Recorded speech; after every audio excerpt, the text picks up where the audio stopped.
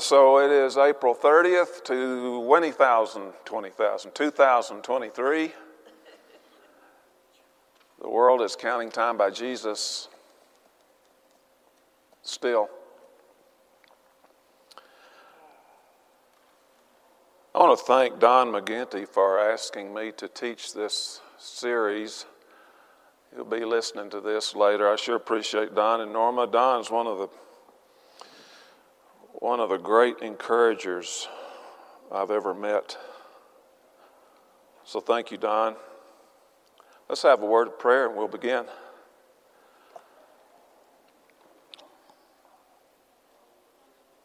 Dear Father, we're grateful for this day. We know it's your gift. You are the one, as Paul said, in whom we live and move and have our being. So we're grateful for this time you've given us again today.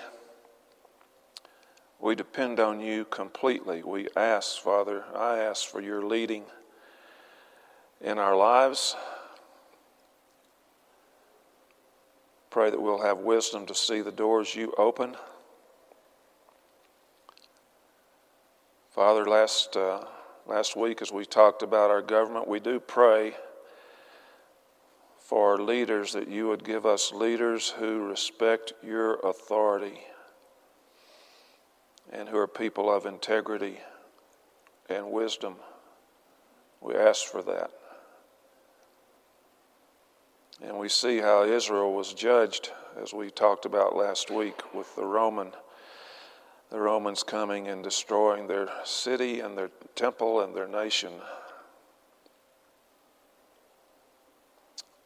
Pray for spiritual hearts in our country, Father. Each of us knows different ones, friends, families, co-workers, family members, neighbors who are struggling with physical, spiritual, emotional needs. We know that you know all of those. And we pray, as you know hearts of men and women, that they will look to you for direction and for your help. And we thank you again for this time and for Jesus, and it's in his name we pray. Amen. So Romans 14. So today the plan is to do 14, 15, and 16. What? Yep, we've heard those plans before. And the reason for that plan is that we plan to start the next 3 weeks. You'll hear a little bit later in the service about that. The next class that we plan to have May the 7th, 14th, and 21st. So stay tuned for that. Paul is facing a challenge in Romans 14. He spent a lot of time in the letter talking about the Jews and the Gentiles and how God has brought the Gentiles into the Christian family, in which it was actually his plan all along. Going back to Genesis 12:3, when he gave Abraham the promise that in your seed all the nations will be blessed. So way back, of course, Christ, Peter tells us, Jesus was slain before the foundation of the world. So God's plan for the world was already set before anything was actually made. Paul's dealing with a situation here in Romans where he has a clash of cultures.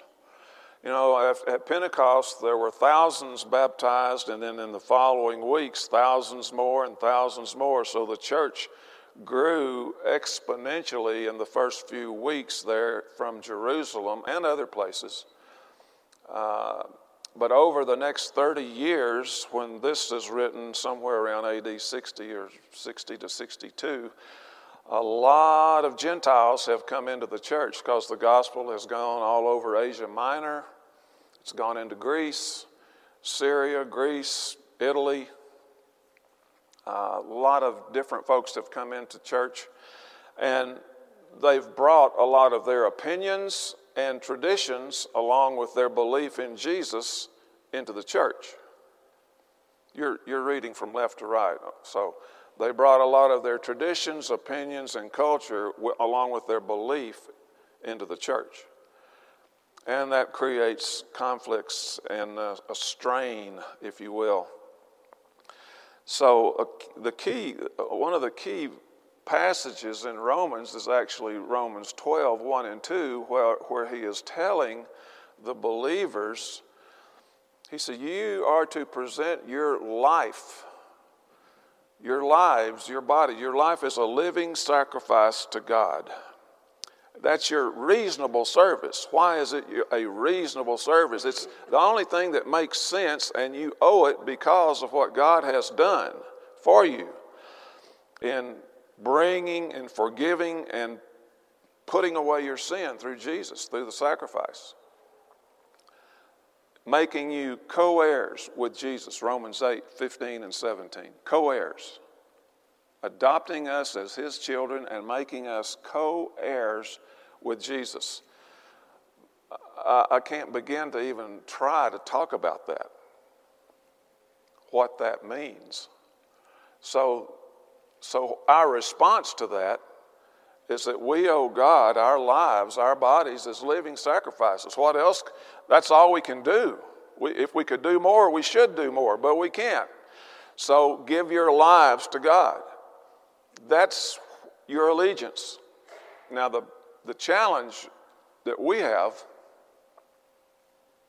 and we've not been persecuted much yet in this country, but the challenge we have in America, in American Christianity, is we're pretty comfortable in going to church from time to time, being pretty good people, saying, I believe in God, and then going about our lives most of the time. Being a pretty good person, but really it's a challenge, a human challenge. We tend to live for ourselves a lot.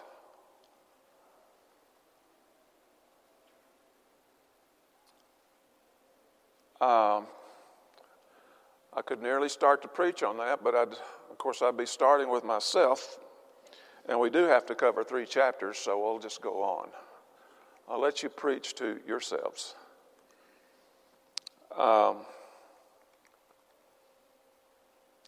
So that's the premise in chapter 12. Give your lives to God. He comes into 13 and says, if you're giving your life to God, you don't need to be involved in civil unrest against the government. Obey the government. He says that. The Caesars are in power. You may think this or that about our government. I think that about it. You may think this about it. But he says obey the laws. And this is when Caesar's in power. So these are not good guys.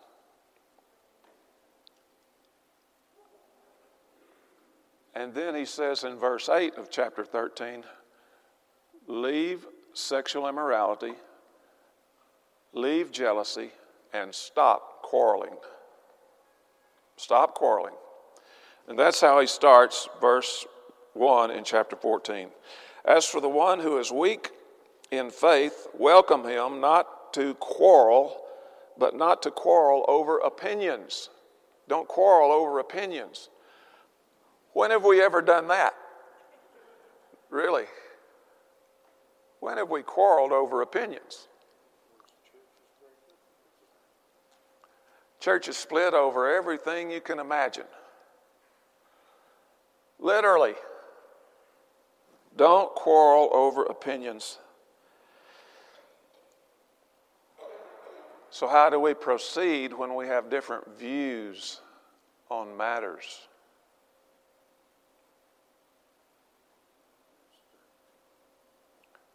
Don't quarrel over opinion. Now, it's discussion. That's good. Discussion. You have a view, I have a view. Let's discuss it. You feel strongly, I feel strongly. Let's discuss it. It goes to another level when we start quarreling. Discussion goes to another level when we get into quarreling. And he says, don't quarrel. Because what's going to happen when we quarrel and it's not solved? Well, we know what's going to happen. There's going to be a rift. At best, you sit over there and I sit over there, and we just don't see each other and we don't speak. We just agree to have nothing to do with each other because we don't like each other, because we quarreled and we couldn't solve it, and each one thinks the other one is just stubborn or whatever. You see where all that goes. That is not love.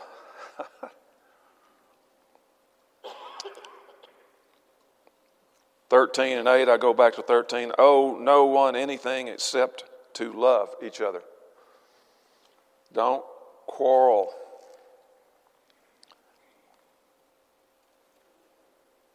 The last part of that verse, he said, don't quarrel over opinions. What does that mean? Don't quarrel over opinions. Opinions are like armpits. Eventually they all stink. Richard says opinions are like armpits. I've heard they were like elbows. Everybody has a couple, but he takes it further. They're like armpits. Eventually they stink. Did I say that right? Opinions stink. Well, they might. What is an opinion? What's he talking about here? Don't quarrel over opinions. What's he saying? You think it ought to be this way. I think it ought to be that way. Steve? Many times an opinion is an interpretation. The way I want to interpret a scripture, what I want it to say. Let me give you 5 things here. These may be helpful. But how do we proceed in handling different views? You have a view, you tell me what it is, and I don't agree with it. What I want to know, first of all, is what verse are you using? Where's the verse? Not where's the beef, where's the verse? Now, I only see a couple of blank faces. Most everybody remembers. What was that lady's name? What? Clara Peller. Carolyn, you get the grand prize. Dave said it first. Clara Peller. Where's the beef? Where's the verse? Isn't that where we should start? Now, isn't is not really a word. I'm from Arkansas. We do spell it there, I-D-N apostrophe T, isn't. But isn't that important? Where's the verse? And then secondly, what's the context that verse is in? Doesn't that have impact on what the verse is talking about? What's his context that he's discussing there? The next thing I would want to know is, does your opinion or my opinion violate a command or a clear statement? And that also goes back to where's the verse. But all verses are not commands. So once we get past why do you have that opinion? Well, this verse is why I have that opinion. Okay. Does that violate a command or a clear teaching? Is that in violation, your conclusion or my conclusion? If it's not violating a command or a clear statement in Scripture, clear teaching, then maybe, well, it's okay. You've got an opinion, I've got an opinion. And if neither one violates a command, we bear with one another.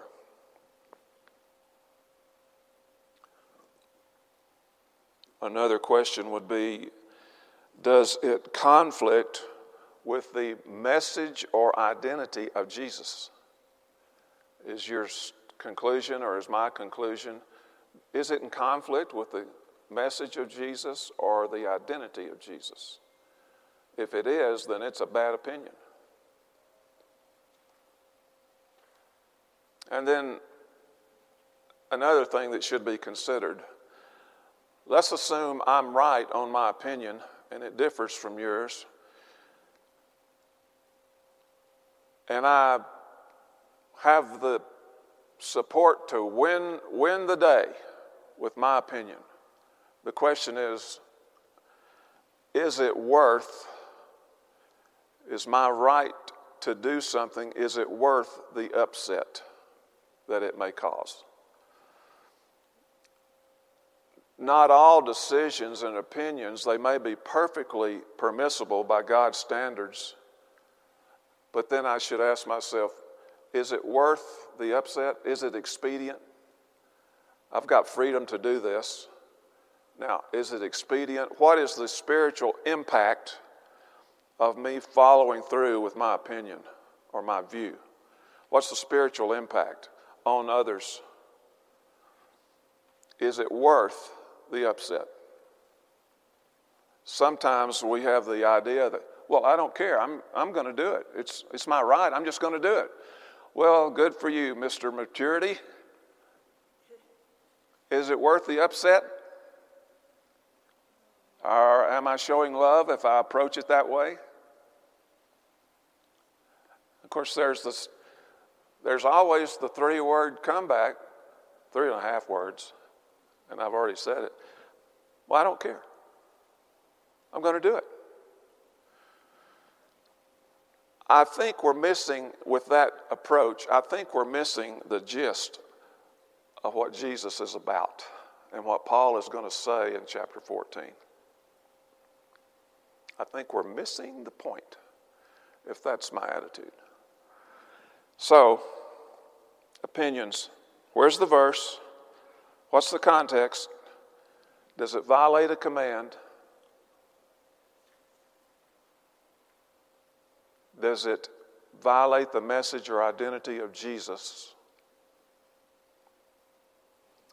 Is it worth the impact that it might create? Go back to 13 and 8. Owe no one anything except to love each other. So he goes on. One person, verse 2, believes he can eat anything while the weak person eats only vegetables. Let not the one who eats despise the one who abstains. Let not the one who abstains pass judgment on the one who eats, for God has welcomed him. Who are you to pass judgment on the servant of another? It is before his own master that he stands or falls. So we get into judging.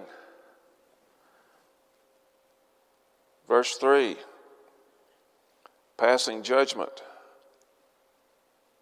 Verse 4, who are you to pass judgment? What is meant there about passing judgment?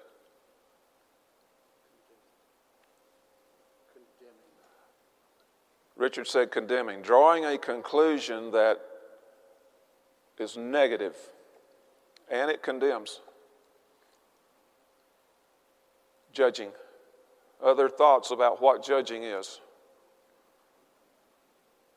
We are told to judge. We'll get to that. We're told to judge. Hold that one. We're talking about judging in the sense of verse 3, 4, 10, and 14. He says, don't judge. In verses 3, 4, 10, and 13. In this instance, I believe it is putting another truster down because they don't agree with you, and you say, you're not right. You are going against something that I think is correct, and you're putting them down lower than you, which is not to be tolerated. Richard says, putting another believer or truster down for having a different opinion. We're not talking about doctrines. We're not talking about commands. We're talking about opinions about this or that. In this case, it's whether to eat meat or not eat meat. Putting them down in a judgmental, in a condemnatory, I don't know if that's a word.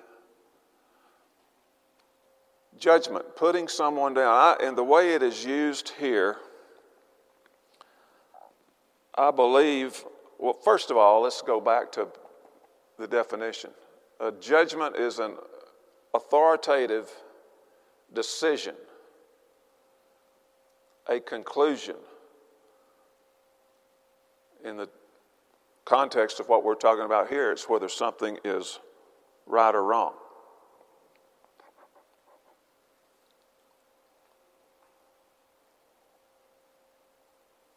a decision has been made. Judges do that. We call them judges. Guilty or not guilty. So it's a decision about something. It's no, okay if you do this, or okay, not. It's a decision. That's right, that's wrong. And so when is judging wrong? I would say, as is used in 3, 4, 10, and 13, assigning a motive or a heart condition.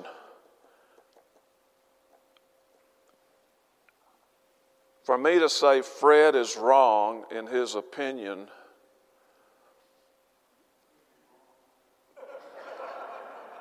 I'd be wrong if I... Fred has very strong feelings about his Dodge Charger. And he thinks it's a sin to wash his Charger on Tuesdays. I don't know why he thinks that. I'm stretching a point. But if I say this is right or wrong, I'm drawing a conclusion on what is in a person's heart. And you know what the Scripture says? Only one knows what's in hearts. God knows. God searches the hearts. God told the prophet Samuel, you're looking at the outward appearance, I'm looking at what's on the inside. These first 6 or 7 brothers, nope, they don't have it. That little kid over there out with the sheep, he's the one I want. His heart's right. So when I'm judging over an opinion about what's in your heart, I'm going too far because I don't know. You, in this case, you don't eat meat or you do eat meat. And one says you're sinning, the other one says no, you're sinning. Judging what's in their hearts. I'm putting a motive of what's in your heart when I make a judgment and say, he's wrong about that. I don't know what's in your heart. There may be a lot of reasons, things going on that I just don't know about. God knows. So he says in verse 4, who are you to pass judgment on your brother? God's the one. He'll judge. It's part of living. But you say something, I immediately have an opinion about what you say, or you have an opinion about what I say, and we draw a conclusion of some sort. But the judging he's talking about here is when we attach spiritual implications to it. And we say, Eric Dormany, he's just wrong on that. I just don't agree with him. I'm judging what's in it. I don't know why he has that position, but I'm judging what's in his heart. He's not really conscientious. He just says that. And so God says, you don't know what's in a person's heart. He says, don't judge 4 times in chapter 14. What's he meaning? He's talking about assigning a motive to what's in your heart. And I don't know what's in your heart. And he says, God's accepted both. The vegetarian and the meat eater, God's accepted both. So don't judge either camp. And so you can apply that principle to so many other applications. He says he's God's servant. God can make him stand. You don't have to pass. Why do I want to pass judgment on somebody? Well, it's usually, why do I feel the need to be critical? And boy, it's so easily done, isn't it? Why do I feel that need? He said, no, let's love instead of passing judgment. But we are told, as Jeff said, and Richard, I think earlier, we're told to judge. So if you want to look at 1 Corinthians 5, and it's 12 and 13, he says this. He says, you're responsible to judge those in the church who are walking in evil or darkness. You judge them. He says, God will judge the outsider. And then he says, you expel the evil one from among you. Well, that's a judgment. Based on Matthew 7:15. By their fruits, you'll know them. That's Jesus' comment. So I'm not judging you in terms of trying to assign motives to your heart. If I look at you and I watch you on a videotape rob a store, and I know the scripture says stealing's wrong, you rob the store and leave, I see that, I know that, I say, that's wrong. and he or she didn't repent, they should be dealt with. They're known for shoplifting over and over. That's wrong. That's not judging. That is in the sense of don't judge each other. When he says don't judge each other, 3, 4, 10, 13, he said don't say you know what's in their heart because of an opinion they have. But Jesus says in Matthew 7, 15 and 16, beware of false prophets, you will know them by their fruits. So some things are not judging the heart, it's judging the fruit. And Paul, as I said in 1 Corinthians 15, judge those in the church who are sinning, remove the evil person from among you. And he'll say it in Romans chapter 16, 17, watch out for those who cause divisions and create obstacles contrary to the doctrine you've been taught. So based on a person's life and what they do, sometimes it is necessary, primarily for the church leaders, for the elders, to make a judgment. There's a process. You go to the person, you talk about it, you bring a witness, you talk about it. And if they won't quit shoplifting, if they're living with someone and they shouldn't be, and they're not married and everyone knows it, that's immorality. 2 witnesses. 2. 2 or more witnesses. Yeah, multiple witnesses. Well, elders have got a responsibility there. We have to look out for each other. So in love, we talk to each other, we encourage each other, we pray for each other, and when there's a problem, we say, brother, sister, we need to talk. And we do it in love, not in a condemnation, thank you. Do it in love. Yeah, you come up with something from time to time. So, attitude and approach, so important. The whole theme of the book is about love, but part of the love thing, good morning, part of the love part is preserving the family, spiritual health of the family, and the spiritual health of the person that's been drawn away. Now he goes on in 14, in verse 7, and he says, we don't live or die unto ourselves. Verse 7, none of us lives unto himself, none of us dies unto himself. In other words, we have a responsibility to the body. We have a responsibility to those around us, and in particular, to the family. You don't live to yourself, you don't die to yourself. Everybody has an influence. Everybody has an impact of some sort. We're all being watched. I mean, you've got opinions about the people you know in here. You've got opinions about them, what you think about them.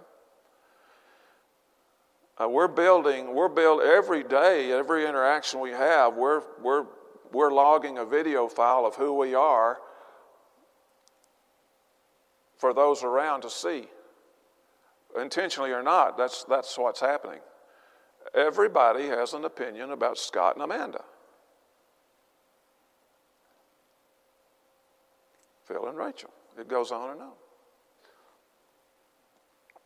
We don't live unto ourselves, we don't die unto ourselves. We live to the Lord, and we're responsible for our influence on our brothers and sisters, and then the circle around that, our neighbors. And we have responsibilities. Richard? I think this is where you can bring back in the analogy that's used of the body. There's unity in our body. If our body wasn't unified, we couldn't walk, we couldn't do a lot of things. Yeah. The same thing is with Hashem's body. It needs to be united. It should be caring about if my finger hurts, I take care of it. The same way with Hashem's body. Mm-hmm. If the finger hurts, we need to take care of that thing. It's the analogy of the body, Richard says. And we We take care of our own. I like the analogy of if my body's I have a cousin right now who's trying to recover from his second stroke. His left arm and his left leg are not working because of damaged signals from the central. So he can't walk. If the body's not in harmony from all the way down, it can't function as it's intended to. And the same way in the spiritual body. I would say to us, Jesus' words in Matthew 5 in the Sermon on the Mount, where he talks about blessed are those that are poor in spirit and those that mourn and who are meek and who hunger and thirst after righteousness. If that is my mindset, if that is what I start with as I begin my day, number one, I have a proper attitude toward myself because I'm not so hot.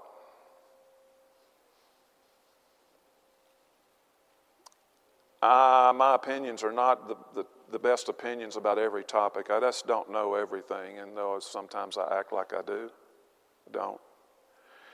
If I have that mindset of poor in spirit and meek and gentleness and hungering and thirsting after righteousness, I won't be as quick to fuss with Mike or Leah about their opinions and attack. Why would I want to argue with them? I may want to discuss something in love, but why would I want to argue when I understand my place, what Jesus told me to be like, to be humble? Take away a lot of quarrels, wouldn't it? So he says in 10 and 12, let me go back to 9. Yeah, let's look at 9. Christ died and lived again that he might be Lord both of the dead and the living.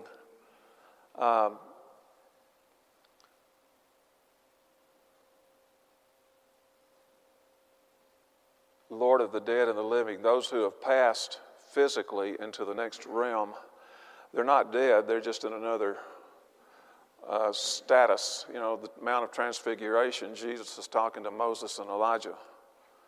Paul says it's better for me to go and be with Christ. He's alive. He's the Lord of those who are alive right now and those who have lived previously and are in another state. He's the Lord of all of that. He keeps repeating this theme that he's using back in 14:13. Let us not pass judgment on one another any longer, but rather decide never to put a stumbling block or hindrance in the way of a brother or sister. Then he goes back into the food analogy. Act out of love, not out of your rights. Look at verse 19 and 14. So then, let us pursue what makes for peace. Let that be what we want to accomplish. Not to prove them wrong, not to win them over. Maybe we will, maybe they will. But the goal is to pursue peace because of love and mutual upbuilding. One responsibility I have to you is to encourage you, and you have the same. Now, we'll go back to my hobby horse. How's that? All right, I want your attention. So what do? How do I get your attention? I would stand up on the chair. That's what I used to do, but I might fall off of it now, so I won't. Mutual upbuilding. I need to care enough about Danny to find out what his name is and to say hello. It's not asking too much. I need to care enough about Steve and Rachel. They're new. I don't know them. I see new faces. What are we going to do? Church, what are we going to do? Mutual upbuilding. We're going to encourage. We're going to get to know them. We're going to say hello. They're great people. I can tell by looking at them. Look at that. Look at that. An opinion. That's my opinion. So, Paul, let us pursue what makes for peace and mutual upbuilding. Says the Hebrew writer says in Hebrews 10:25, we know the verse very well, don't forsake meeting together as some do, but encourage each other more and more as you see the day drawing near. Encourage each other more and more. I want to really encourage Amy, so what am I going to do? I'm going to stand over here and I'm going to think good thoughts about Amy. I'm not going to go meet her. I'm not going to shake hands with her. I'm not going to say hello. I see Eric. I want to encourage Eric and Jennifer. I'm not going to go to the trouble of saying hello. I'm just going to go on about my business and talk to this person. But I'm thinking good thoughts. Is that doing any good whatsoever?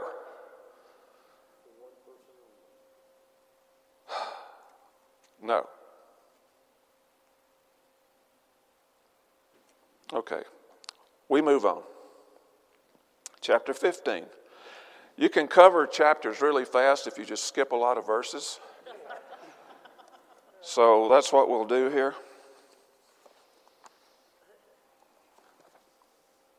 Chapter 15.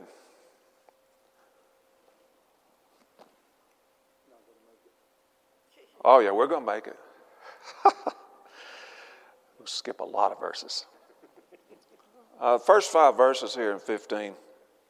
We who are strong have an obligation to bear with the failings of the weak and not to please ourselves. Let each of us please his neighbor for his good, to build him up.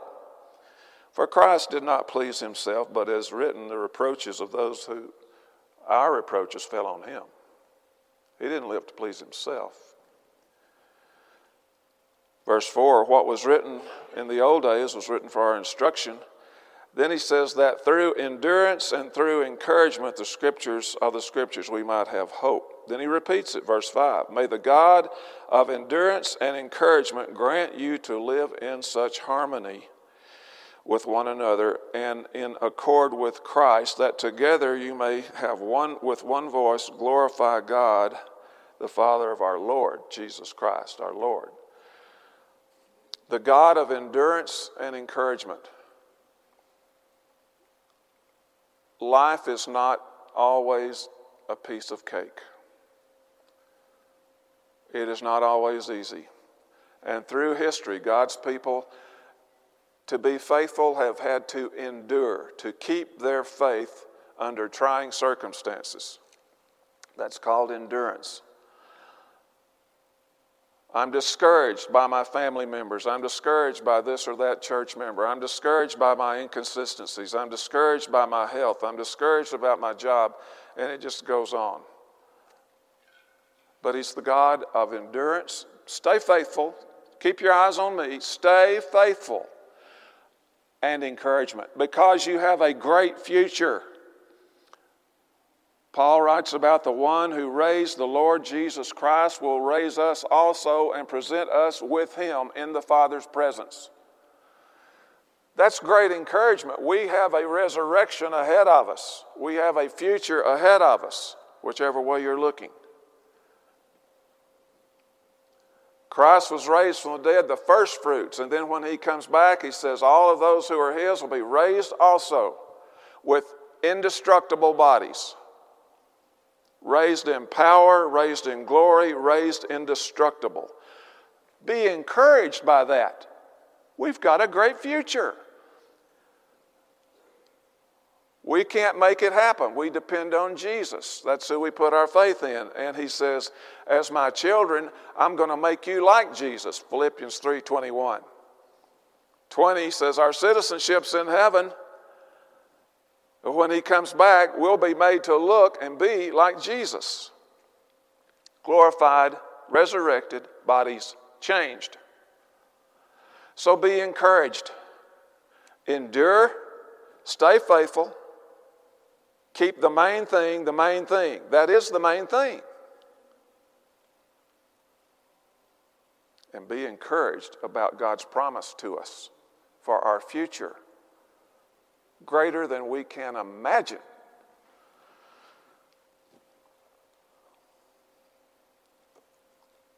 Verses 8 through 13 We got 3 minutes. We got a lot of time.